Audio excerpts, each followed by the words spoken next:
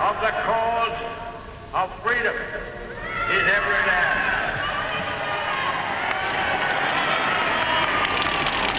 In all our long history, we have never seen a greater day than this.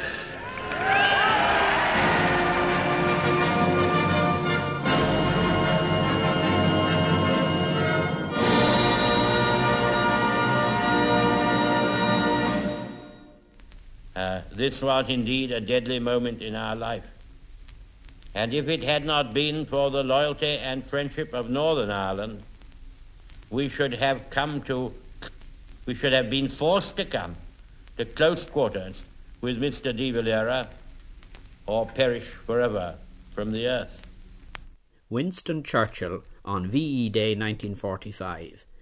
Even on this perhaps the greatest day of triumph and exultation in his career, Churchill could not escape from an old, complex preoccupation with Ireland and the people of Ireland, north and south. His earliest memories were of Ireland. Born on the 30th of November 1874, he was brought to Ireland by his parents as a small child in 1876, when his grandfather, the Duke of Marlborough, was appointed Lord Lieutenant. His own father, Lord Randolph Churchill, served as an unpaid secretary to the Viceroy. It was all very much a family affair in the grand tradition. This kind of background is important to our understanding, I think, of Churchill. The British Empire, even when in decline, remained always a reality, a positive force for him. His view of Ireland had about it too a patronising, a possessive quality, which could at times lead him to wrong conclusions about Ireland and the Irish. We in this country probably tend to see Winston Churchill as a great warlord, as the one-time advocate of liberal Home Rule who came in due course to pursue a policy in 1921 and 1922 which hastened on the Irish Civil War.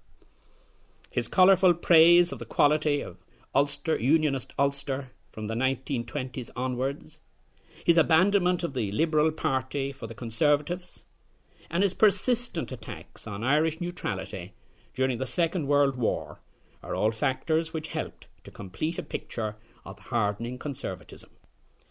But despite his obvious tendency to see Irish problems in terms of the immediate needs of Britain and her empire, there was nevertheless that persistent interest in Ireland, associated with an almost romantic view of Irish courage and character, which was to persist throughout a long lifetime.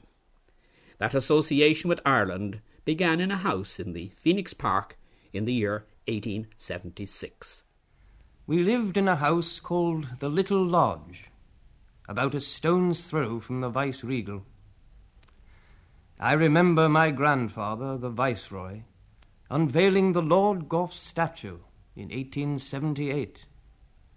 This, I think, is my first coherent memory. My nurse, Mrs. Everest, was nervous about Fenians. I gathered these were wicked people, and there was no end to what they would do if they had their way. On one occasion, when I was out riding on my donkey, we thought we saw a long, dark procession of Fenians approaching. I am sure now it must have been the rifle brigade out for a route march, but we were all very much alarmed, particularly the donkey, who expressed his anxiety by kicking. I was thrown off and had concussion of the brain. This was my first introduction to Irish politics. In the Phoenix Park there was a great round clump of trees with a house inside it. In this house there lived a personage, styled the Chief Secretary or the Under-Secretary, I'm not clear which. But at any rate, from the house there came a man called Mr. Burke. He gave me a drum. 2 years afterwards, when we were back in England, they told me he had been murdered by the Fenians, in the same Phoenix Park we used to walk about in every day. Everyone round me seemed much upset about it, and I thought how lucky it was the Fenians had not got me when I fell off the donkey. Family tradition would have made Winston Churchill a Tory. His father, Lord Randolph, had coined the phrase, "Ulster will fight and Ulster will be right," and he had emerged as one of the most persistent opponents of Gladstone's plans for Irish Home Rule. Indeed, it may fairly be said that Lord Randolph did more than most men to give a new political weight to the Orange Order and to exploit in political terms the fears of the Protestants of Ulster. Playing the Orange card brought the Orange connection into close alliance with the British Conservatives. A new dimension was being given to parliamentary politics. The hint of partition was there. Winston Churchill first entered Parliament as a Conservative member in the year 1900. But on issues unconnected with Ireland, he quitted the Conservative ranks a few years later and joined the Liberal Party.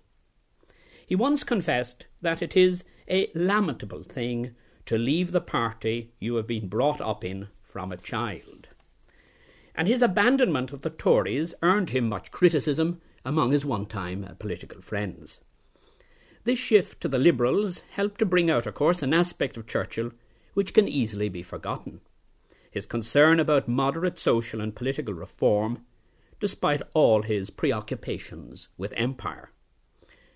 It was not so surprising, then, that when the Parliament Act of 1911 broke the power of the House of Lords to veto measures like the Irish Home Rule Bill, that the Liberals, including Churchill, urged on by their Irish nationalists, allies in Parliament who held the balance of power, should have spoken out with increasing ardour in favour of Home Rule. Irish issues had again become central in political debate from 1912 onwards. Home Rule brought Winston Churchill back to Ireland in February 1912. By that time he had become First Lord of the Admiralty in the Asquith government, and he was invited by the Ulster Liberal Association to speak at a Home Rule rally in Belfast along with John Redmond and Joe Devlin. This daring advance into the Orange stronghold, it was hoped, would demonstrate the firm resolution of British and Irish supporters of Home Rule in the face of Edward Carson's threats. Refused the use of the Ulster Hall, the organisers had to hold the meeting in the more congenial atmosphere of Celtic Park. Churchill, the Home Ruler, had come to the city where his father, Lord Randolph, had been once hailed as the champion of Ulster Protestant rights. It was a potentially dangerous situation. The occasion was a momentous one, and the authorities had concentrated a force of some 5,000 military and over 1,000 police in the city as a precautionary measure against any of that rioting for which the capital of Ulster has been noted on more than one occasion in history. But all was peace, that is to say, comparative peace. No head was smashed, no bones broken, there was no rioting. True, Mr. Churchill was booed and groaned at vigorously on landing at Larne, and he was also yelled at on leaving his hotel in Belfast. An angry crowd tried to rush his motor car, but the police saved the occupants from personal violence.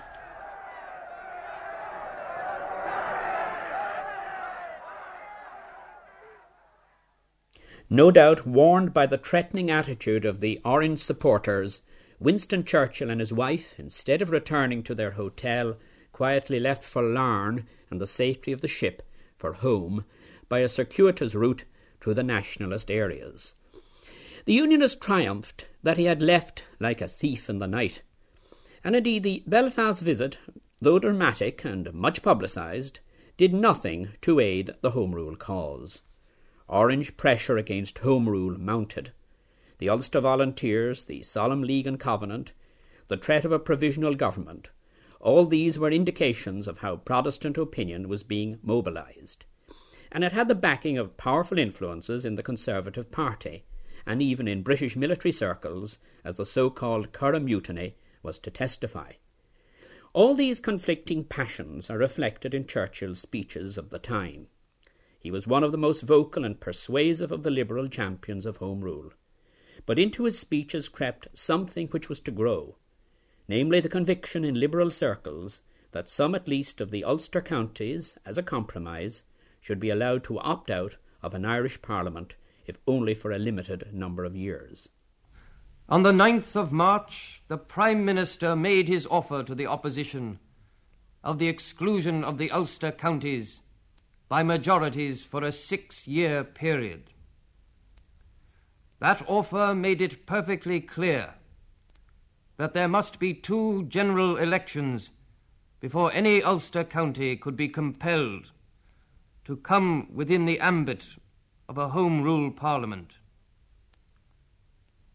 After that offer had been made, it is quite clear that it was not the Ulster question which lay between us, but much wider and much larger and much graver issues. It was clear that it was no longer in the cause of Ulster's liberties, civil and religious, that these dangers were to be incurred by the opposition, and that these tests were to be placed before the country. It was because Ulster, no longer concerned with her own affairs, was seeking to bar the way to the whole of the rest of Ireland, and was seeking to influence the destinies of British politics. But throughout the bitter conflict about the future of Ireland, north and south, Churchill was apt to recur, perhaps as a gesture, perhaps as something more, to the hoped-for ideal of Irish unity based on mutual confidence. The day would also come when, after a few years of successful administration by an Irish Parliament on College Green, dealing with the affairs of 3 parts of Ireland, the 4th part, of her own free will, would come in and associate herself with you. The Home Rule controversy and the risk of something like a civil war in Ireland were, for the moment, put one side with the outbreak of the First World War in August 1914. Churchill, at the Admiralty, had more to demand his attention than the future of Tyrone and Fermanagh. Redmond pledged his Home Rulers to the Allied cause, and Carson and the Ulster Unionists asserted their allegiance to the Crown. Though the Third Home Rule Bill had been passed, it would not be implemented until the war had ended. This was the government's decision. But when Home Rule became law, it was now obvious that part of Ulster would remain outside its scope. Partition, however muted, had been born. The Great War was to open the way for the rising of Easter Week 1916 and the tragic happenings in Dublin, culminating in the executions of the leaders. Churchill was unhappy about the handling of the Republican challenge in Ireland, but in 1916 he was no longer in public office. Ousted from any position of effective power when the Conservatives joined the wartime coalition government, he had resigned and for a time even served as a soldier at the front in France. But he was to write about 1916 and the changes that followed in Irish nationalist sympathies. Old misunderstandings and imperfect sympathies resumed their sway as the war ploughed heavily onwards and its excitements evaporated. The forces of hate in Ireland began to regain their control of the national mind, and with them the desire of youth to dare and suffer, but for something else. There followed the tragedy of Easter Week 1916, the attempted German assistance, the mad revolt, the swift repression, the executions, few but corroding. Well was it said, "The grass soon grows over a battlefield, but never over a scaffold." The position of the Irish parliamentary party was fatally undermined. The keys of Ireland passed into the keeping of those to whom hatred of England was the dominant and almost the only interest. By 1917, Churchill was back from the political wilderness and in government. But it was not really until 1920-21, as a member of the Lloyd George administration, that his influence on Irish affairs again became of any particular significance. He strongly supported the Government of Ireland Act 1920, which would have set up 2 Home Rule parliaments, one for Northern Ireland and one for Southern Ireland, within, of course, the constitutional structure of the United Kingdom. The acceptance, however, reluctantly, of the Government of Ireland Act by the Ulster Unionists was for Churchill the promise of a new era in Ireland. His optimism was excessive. From that moment, the position of Ulster became unassailable. It could never again be said that Ulster Protestants barred the aspirations of their southern fellow countrymen. Every argument of self-determination ranged itself henceforward upon their side. They were masters in their own house, and, small though it might be, it was morally and logically founded upon a rock. The Act of 1920 ended forever this phase of the Irish problem. The Act of 1920 did not end forever this phase of the Irish problem. Indeed, so far as the greater part of the country was concerned, the 1920 Act remained a dead letter. However imaginative Lloyd George's solution might have been in, say, 1914 terms, with its Council of Ireland, events had outrun a Home Rule settlement. The reorganisation of the Sinn Féin movement and the Irish Volunteers in 1917, and the triumph of Sinn Féin in the 1918 elections were signs of a new time in Ireland. The Republican Dáil Éireann was yet another. The age of Redmond's Home Rule party had finally passed. The Anglo-Irish War further emphasised the strength of the new radicalism in the south. But in the north, against a background of sectarian violence, the Government of Ireland Act was accepted, and soon the full reality of partition would be seen. The truce of the summer of 1921 in the Anglo-Irish conflict opened the way for negotiations between the Republicans in arms and the British government. The result was the Anglo-Irish Agreement of December 1921, the treaty, an agreement which sharply divided the ranks of the Sinn Féin movement. The story of those London negotiations is a tangled and controversial one, but of the highest importance for the whole shaping of modern Ireland, for the history of the Free State and of the tragic Civil War. Churchill had his part, and it was an increasingly significant one, in the Anglo-Irish affairs of 1921-22. Lord Longford, author of Peace by Ordeal, assesses Churchill's role. He was number 4 in the British team. There was Lloyd George, Austin Chamberlain, Birkenhead and Churchill.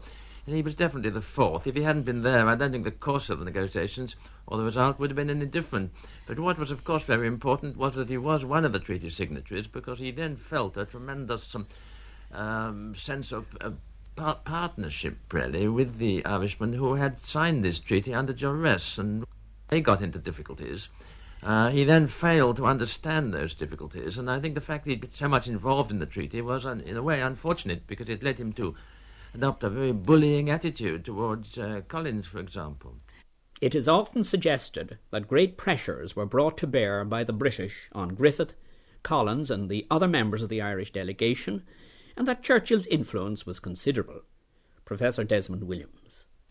It is interesting that Churchill himself does raise this question, but he says the guiding influence on Collins during the negotiations was Smith. He doesn't claim that for himself.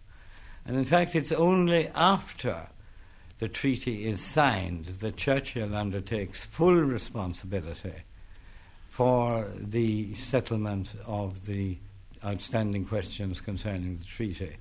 It's only after December 1921, that when he ceases to be Secretary of State for War, that he takes over the Irish question.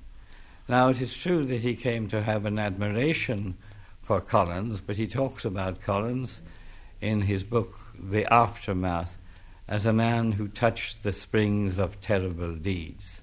He suggests that Collins reformed, whereas his real admiration, as expressed in that work, is more for Griffith and indeed most of all for William Cosgrave. He certainly played a role in the whole treaty negotiations, but I think the drinking bouts that allegedly went on that occasion would have involved much more Birkenhead, Galloper Smith than Churchill. At a later stage, Churchill would have come into the picture, and of course he played a central part in the days leading up to the outbreak of the Civil War. But if Churchill and his colleagues sought to achieve an influence over the Irish leaders, Michael Collins certainly had no illusions about Churchill, as a private record made by him shows. Churchill will sacrifice all for political gain. Studies, I imagine, the detail carefully, thinks about his constituents' effects of so-and-so on them, inclined to be bombastic, full of ex-officer jingo or similar outlook. Don't actually trust him. Trust him or not, the pace of events in 1921-22 were to draw the two sets of signatories to the treaty ever closer together. We had become allies and associates in a common cause, the cause of the Irish Treaty and of peace between two races and two islands. It was nearly 3 o'clock in the morning before we separated, but the agreement was signed by all. As the Irishmen rose to leave, the British ministers, upon a strong impulse, walked round and for the first time shook hands. But the relations between the British government and the provisional government in Dublin were far from easy in the opening months of 1922. Old suspicions were there. The relations between the treaty supporters and their Republican opponents remained complicated. Sympathies could be divided, and in the north the Catholic population was being exposed to growing pressures and terror. In Britain, opinion was divided on a treaty which would give the Irish Free State a measure of independence, something like that enjoyed by Canada. Lloyd George's coalition was fighting for survival. The success of its Irish policy was crucial. Churchill, despite the gloomy prospects, could cling to his almost facile optimism about a solution to the Irish problem in 1921-22. Ulster must have her British comfort and protection. Ireland must have her treaty, her election, and her constitution. There will be other and better opportunities of dealing with the difficult boundary question. For generations we have been floundering in the Irish bog.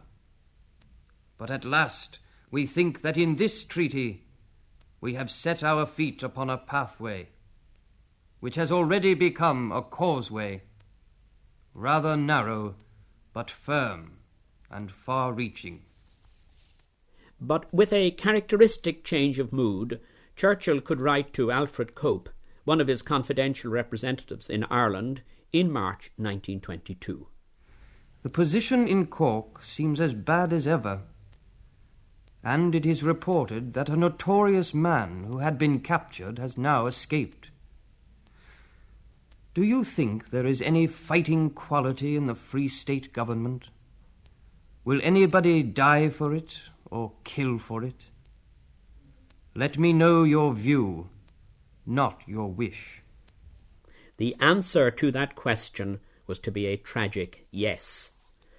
Churchill, now Colonial Secretary and the minister primarily responsible for relations with Dublin, clearly feared that the negotiations for some kind of a settlement between the two rival sections of Sinn Féin in the spring of 1922 could easily open the way to an Irish Republic and disaster, as he saw it, for the Empire and the coalition government.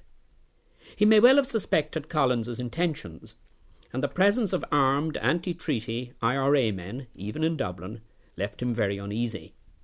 In turn, the desperate plight of many nationalists in the north angered Collins. To lessen the tensions, Churchill worked to bring Collins and Craig, now the Northern Premier, together. The prize of Irish unity was hinted at again. The interest of your opponents, North and South, Orange and Green, is to provoke the worst state of feeling between the two parts of Ireland. And on both sides, the wreckers dread any approach to the idea of a united Ireland as the one fatal final blow at their destructive schemes.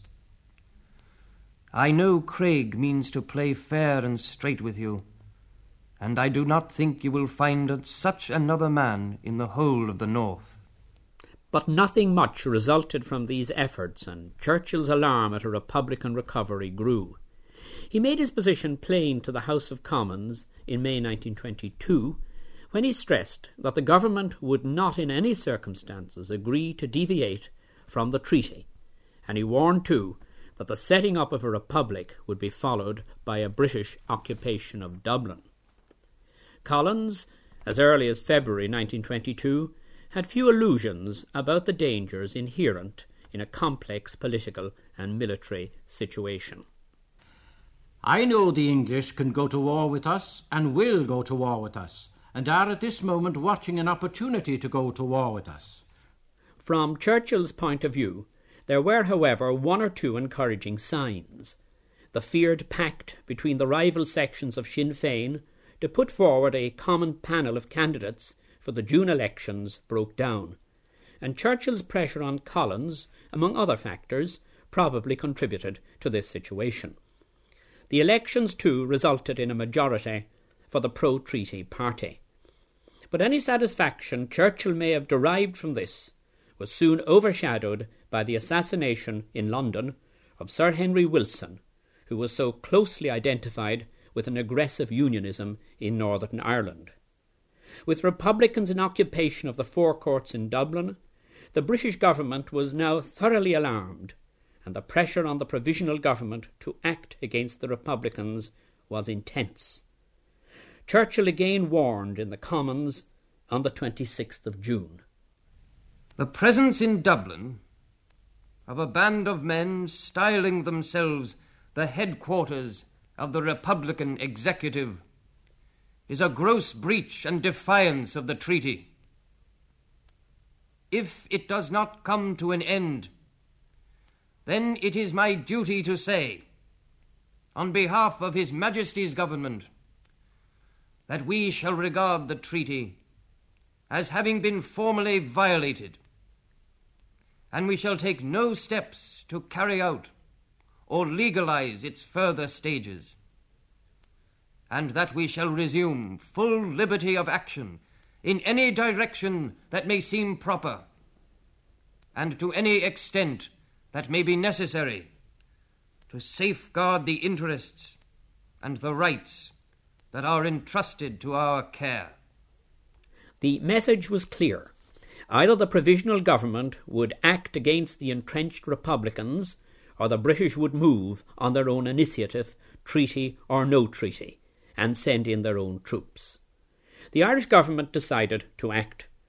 On the 28th of June 1922, the shelling of the forecourts began, and any hope of a reconciliation between the two sections of Sinn Féin we now know had ended. For Rory O'Connor in the forecourts, there could be no doubt who was responsible. The enemy is the old enemy, England. Mr. Churchill cracked the whip in his speech when he ordered the provisional government to attack the forecourts. But how correct was this conclusion? How much did Churchill's influence count at this critical time? Well, I know in Ireland, or at any rate in many well-informed Irish circles, it's always thought so, and I don't think one can quite acquit him of that responsibility. On the other hand, that situation couldn't go on indefinitely. One could, in a sense, understand Churchill's point of view. He was being pressed very hard by the Tories. He wasn't a Tory at that time. And Churchill himself could hardly have survived in British politics if he hadn't taken some fairly extreme steps. But what the steps taken was taken by the British cabinet. He was a very strong force in it. But I think the Civil War would have broken out anyhow. The timing of it, Churchill played a particular part in it. But there is no question of Collins having yielded, or Griffith having yielded to an ultimatum. And De Valera says has said on several occasions that the Irish government, in its response to pressures from the British government in the week before the outbreak of the Civil War, particularly after June 22nd, when Sir Henry Wilson was murdered, De Valera says that the attitude of the Irish government was fit and proper. The Civil War would have come. Churchill happened to be the man who influenced it on the British side and who gave full support to the Free State on that occasion. The Civil War ran its course, and Churchill recalled, sadly, the loss of men like Arthur Griffith and Michael Collins. But the Irish Free State had been established, and the border had about it an air of permanency. Although the border issue, surprisingly, had not figured very largely in the treaty debates of 1922 in Dáil Éireann, by the mid-1920s it seemed to men in Irish government circles that the time had nonetheless come for the promised revision. The result was to be no source of joy to Irish nationalists, and in the negotiations Churchill, as Chancellor of the Exchequer, played his part, a hard one in financial terms, some might think, for Ireland. The initiative came from the then Irish government. It's the Anglo-Irish Agreement of 1925 was one that certainly suited British interests very, very much. But I stress the initiative for it came from Cosgrave. The Irish government, the Free State government of the time, were frightened as regards the outcome of the Boundary Commission. I don't think Churchill had anything to do with the terms of the Boundary Commission. Thereafter, for more than a decade, Churchill virtually disappears as a factor in Anglo-Irish relations. And indeed, in terms of British politics, the decade before the Second World War was to be one of his longest periods in the political wilderness. Rejected by the makers of ministries, his voice was raised in alarm at the Statute of Westminster of 1931, a measure which recognised the virtual sovereign independence of the Commonwealth dominions. He feared for the Empire. He feared that Ireland might escape from the restrictions of the treaty and even quit the Commonwealth. In this, his apprehensions were ultimately to be justified. Ireland, he somehow felt, was not a dominion like the rest. It needed, in British and Irish interests, a closer, cosy relation with Great Britain. He looked back to Home Rule with some sadness. In wider terms, he feared the rise of Hitler's Germany, more acutely perhaps than many of his contemporaries in the Conservative Party. And as a former First Lord of the Admiralty, he viewed with alarm the outcome of the negotiations between Mr. De Valera, as the head of the Irish government, and the British Prime Minister, Neville Chamberlain, in 1938.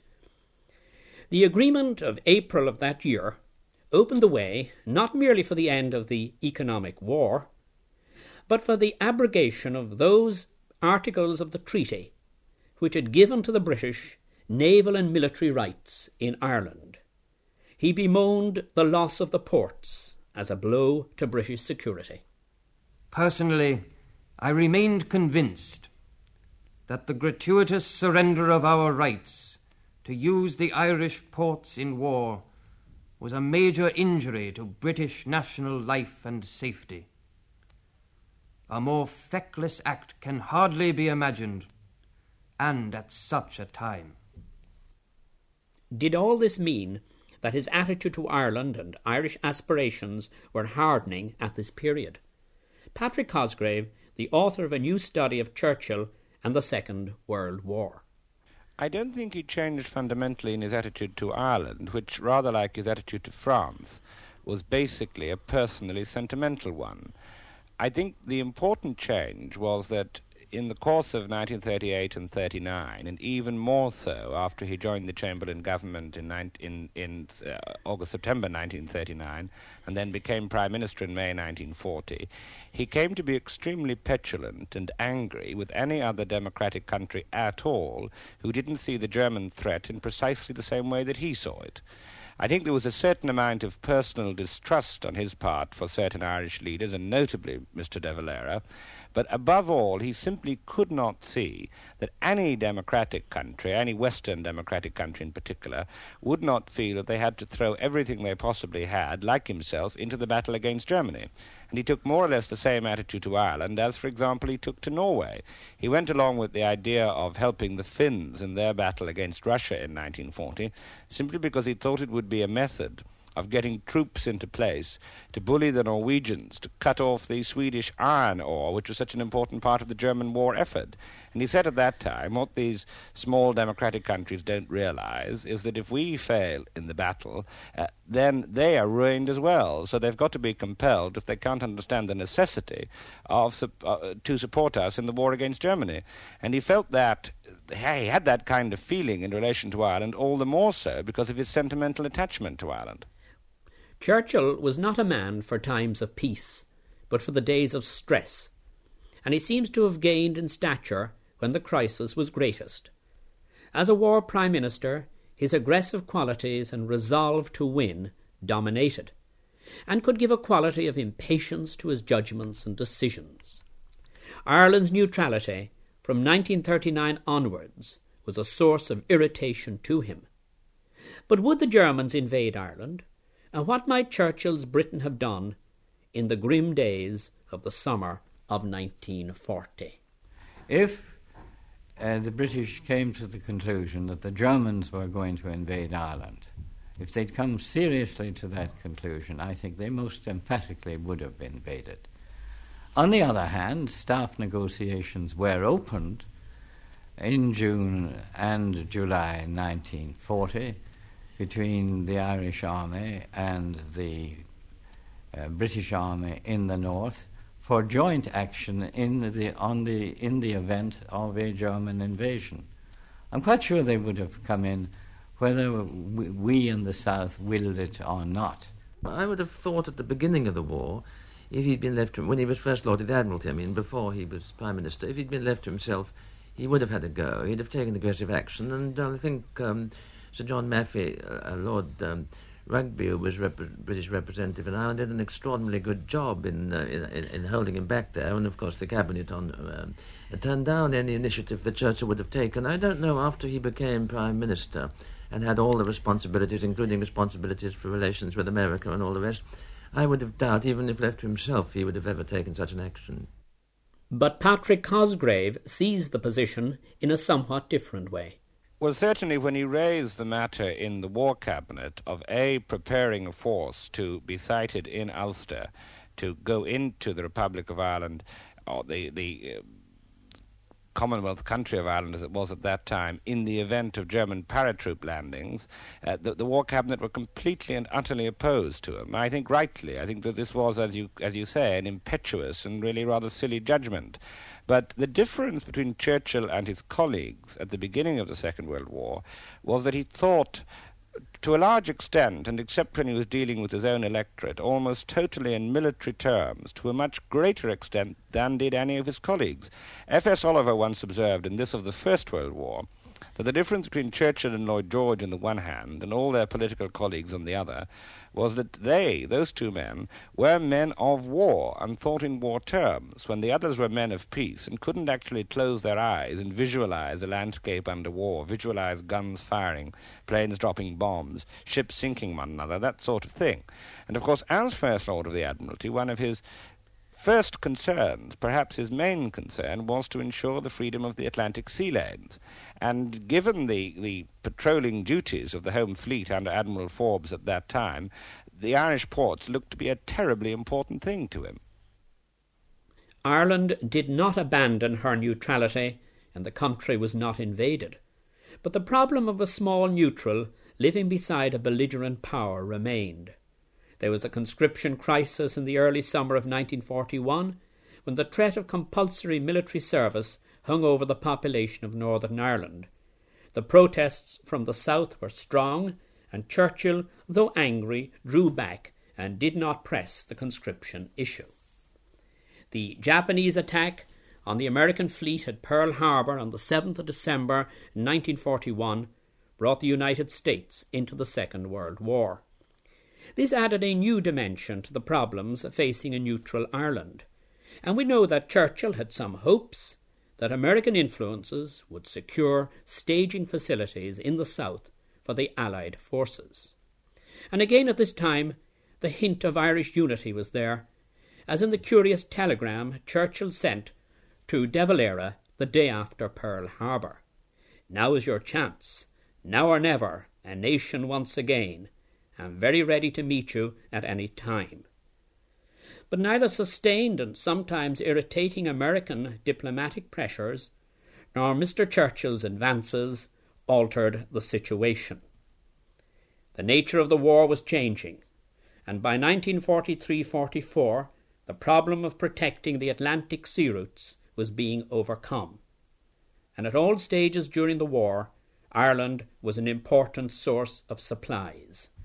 The departments of agriculture, of labour, and the army itself saw use in Ireland being neutral, as long as Ireland could continue to pour food and men into Britain.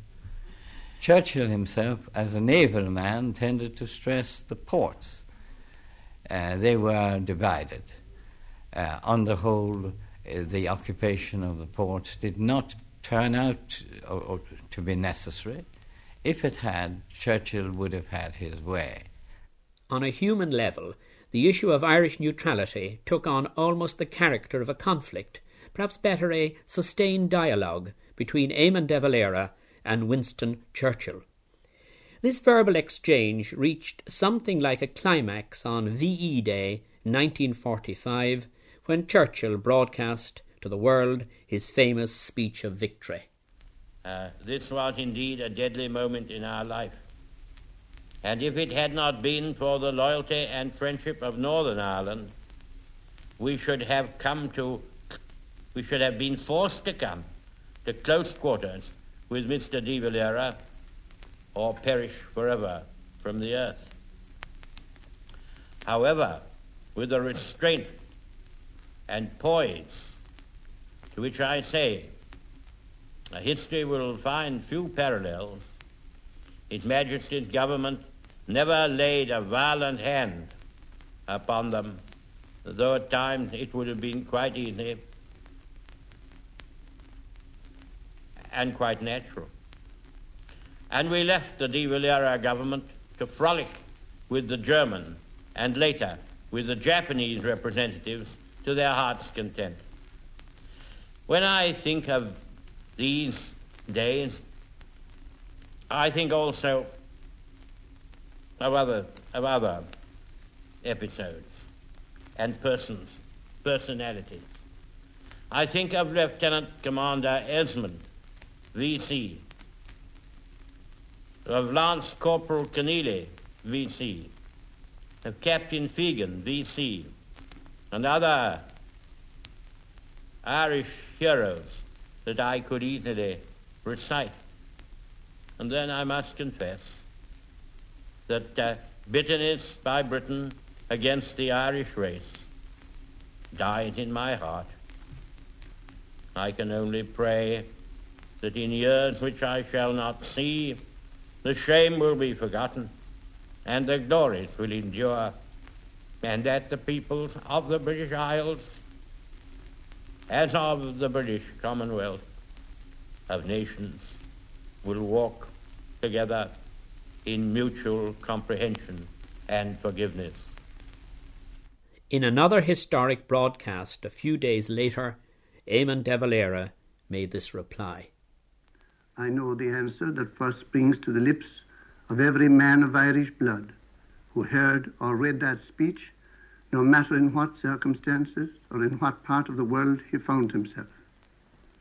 I know the reply I would have given a quarter of a century ago. But I have deliberately decided that this is not the reply I shall make tonight. I shall strive not to be guilty of adding any fuel to the flames of hatred and passion, which, if continue to be fed, promise to burn up whatever is left by the war of decent human feeling in Europe. Allowances can be made for Mr. Churchill's statement, however unworthy, in the first flush of his victory. No such excuse can be found for me in this quieter atmosphere. There are, however, some things which it is my duty to say, some things which it is essential to say. I shall try to say them as dispassionately as I can. Mr. Churchill makes it clear that in certain circumstances he would have violated our neutrality and that he would justify his action by Britain's necessity. It seems strange to me that Mr. Churchill does not see that this, if accepted, would mean that Britain's necessity would become a moral code, and that when this necessity was sufficiently great, other people's rights were not to count. Churchill had had his greatest day. There was a quality of anticlimax about his post-war premiership, but it was perhaps a measure of his acceptance of a new political order that he received Mr. de Valera with every sign of pleasure on the steps of No. 10 Downing Street in 1953. But how real was that reconciliation? There is no doubt that for the greater part of his career, Churchill appeared to loathe de Valera. De Valera distrusted deeply Churchill, even in Churchill's better moments. But it is interesting to note that on the 16th of September 1953, Churchill and de Valera did meet alone together for the first time since for over 50 years. In fact, I don't know if de Valera ever did meet Churchill alone in 1921. But certainly they met, and Churchill said, "I like this man." I gather they conversed about sweet nothings, and each of them recited verses to each other. This was, after all, in 1953, 2 years before Churchill was to leave government, and Churchill had already had 2 strokes. So how genuine the reconciliation was, well, that's another matter. Churchill was a man of empire, and for him Ireland should always have been a nation of brave men, patriotic, but with an ultimate loyalty to the Crown. Home Rule, Victoria Crosses, and a sense of fellowship between Great Britain and Ireland were somehow fundamental to his thinking. He singularly failed to resolve the Irish problem, but to the end there existed for Winston Churchill a special relationship between the 2 islands and their peoples, a bond of family, a union of hearts, in which Britain would continue to play her leading role.